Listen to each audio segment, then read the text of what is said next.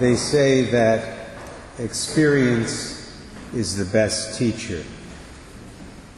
There's a lot of truth in that statement. It's certainly the way it was for the prodigal son. This boy learned a lot. Learned a lot about himself, learned a lot about his family, learned a lot about life in general through the experiences he had between the time he left home with his inheritance and the time he returned home without it. He learned, first of all, that no sins are unforgivable. And that was a crucial lesson for him to learn, because I don't think that he believed his sins could be forgiven. And that's somewhat understandable, because in leaving as he did, he knew that he had decisively cut himself off from his father and from his family. Notice the passage says that this boy took all his belongings. See, he wasn't going out on a little excursion with some of his buddies for a weekend. He was leaving for good. He took all his belongings because he never intended to go back. And that's why his dad said that he was dead. He wasn't physically dead, but he was spiritually dead. He was dead in a very real sense to the family, to his family. In theological terms, we would say he had committed a mortal sin. Actually, from the way the story is written and told, it seems that he had committed a number of mortal sins. Remember what a mortal sin is. It's one that cuts us off from God the Father and from the sanctifying grace that comes to us through our spiritual family, the church.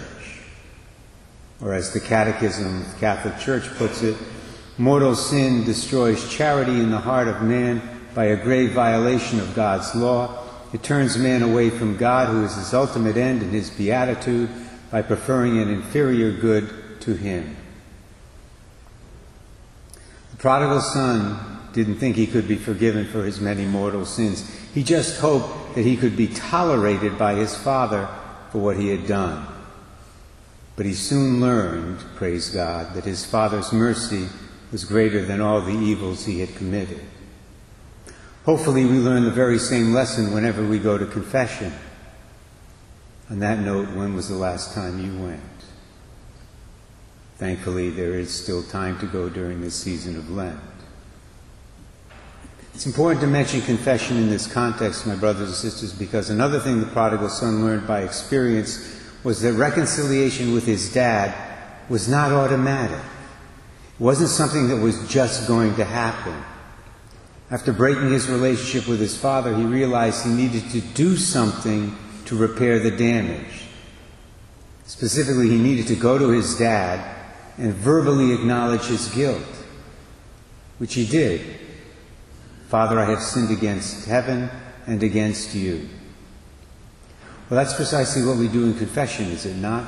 We go to our Heavenly Father through the priest, and we verbally acknowledge the evil we've done, as well as the good we have failed to do. That's very important.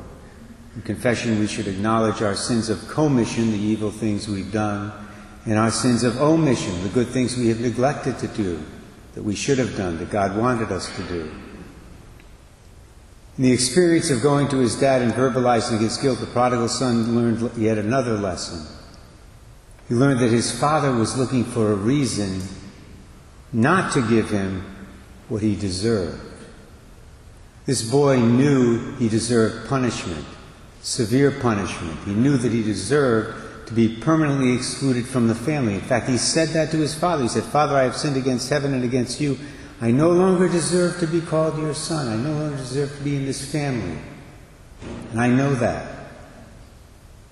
Thankfully, the father ignored that remark, and he welcomed his wayward son home. By showing sincere repentance and acknowledging his sin, the prodigal son gave his dad a reason, a very good reason, not to give him what he deserved, which, as we heard a few moments ago, greatly upset his older brother. The kid flipped out. I find it very interesting. The father in this story, who obviously represents God the Father, he looks for a reason not to give his prodigal son what he deserves, whereas it's pretty clear that the older boy wants to see his prodigal brother get exactly what he deserves, and maybe even a little extra. That fact says a lot about the difference between God and all of us. I think most people in similar circumstances would feel like that older son felt. In all honesty, I think I probably would. In addition to all the lessons he learned about repentance, mercy, and forgiveness, the prodigal son also learned a few other things.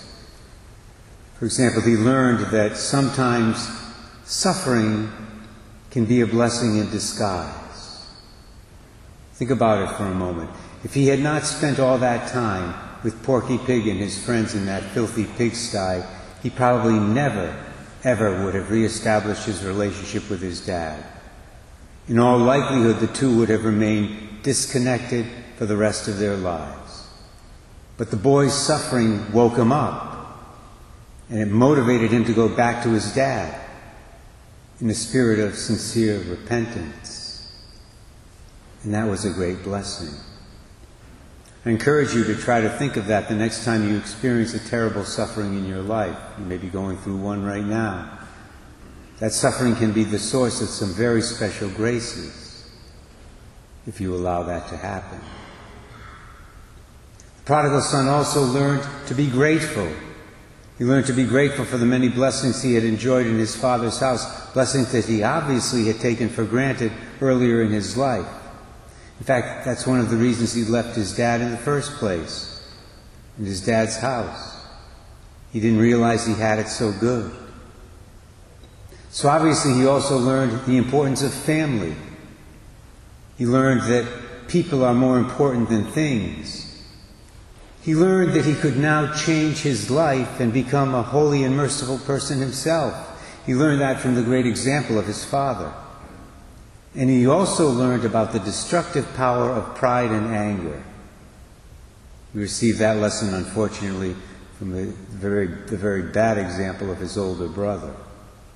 Of course, it's one thing to learn all this from your past experience.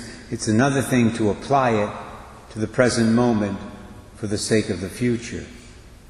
I pray today that the prodigal son did both, that he learned these lessons by his experience of sin and repentance, and then that he allowed those lessons to have a positive impact on him for the rest of his life.